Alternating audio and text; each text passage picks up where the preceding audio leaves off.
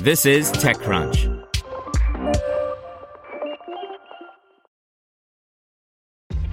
This episode is brought to you by ShipStation. You know, some things take a lot of work, like sending little robots to far-off distant planets. And just as that's challenging, so too is running a successful e-commerce business, especially when there's so much to do. So I want to introduce you all to ShipStation.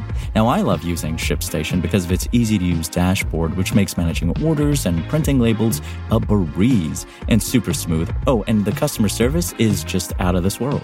It's exactly what you need to help grow your business. Sign up for your free 60-day trial at shipstation.com/technews. That's shipstation.com/technews. This is TechCrunch.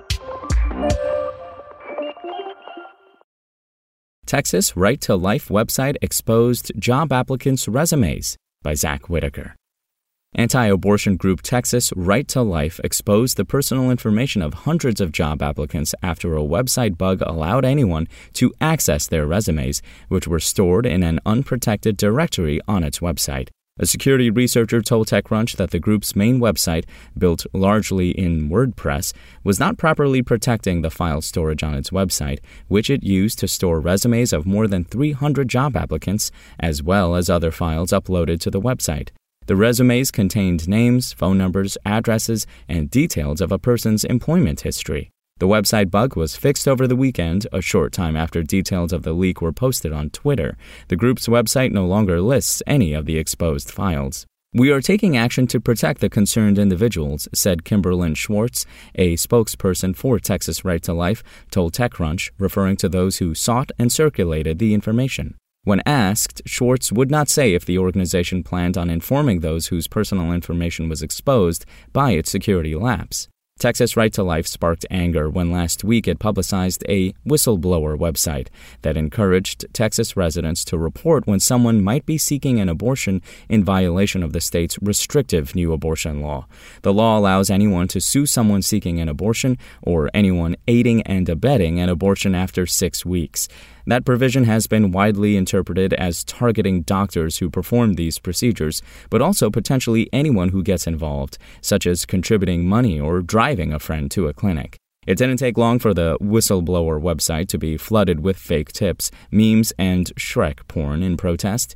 The site briefly fell offline Thursday, which coincided with an activist releasing an iOS shortcut to help anyone pre-fill the website's form with fake information. But by the weekend, GoDaddy, the company hosting the website, told Texas Right to Life that the site violated its terms of service and gave the group 24 hours to find another host. It did, briefly, by way of Epic, a web host that helped other controversial sites like far-right social networks Gab get back online. But that didn't last long either. As of Monday, the whistleblower website pointed to Texas Right to Life's main website. Spoken Layer. To hear everything you need to know about the week's top stories in tech from the people who wrote them, check out the TechCrunch podcast, hosted by me, TechCrunch managing editor Daryl Etherington. Each week we go in-depth on 2 or 3 of the week's top stories from in and around the startup ecosystem, and I'll be joined by the TechCrunch experts who covered them. They tell us why the news is so important and what they think matters most to you, our listeners, whether you're just interested in tech or that's where you make your living. New episodes drop every Saturday morning, so be sure to subscribe to the TechCrunch podcast wherever you listen to podcasts.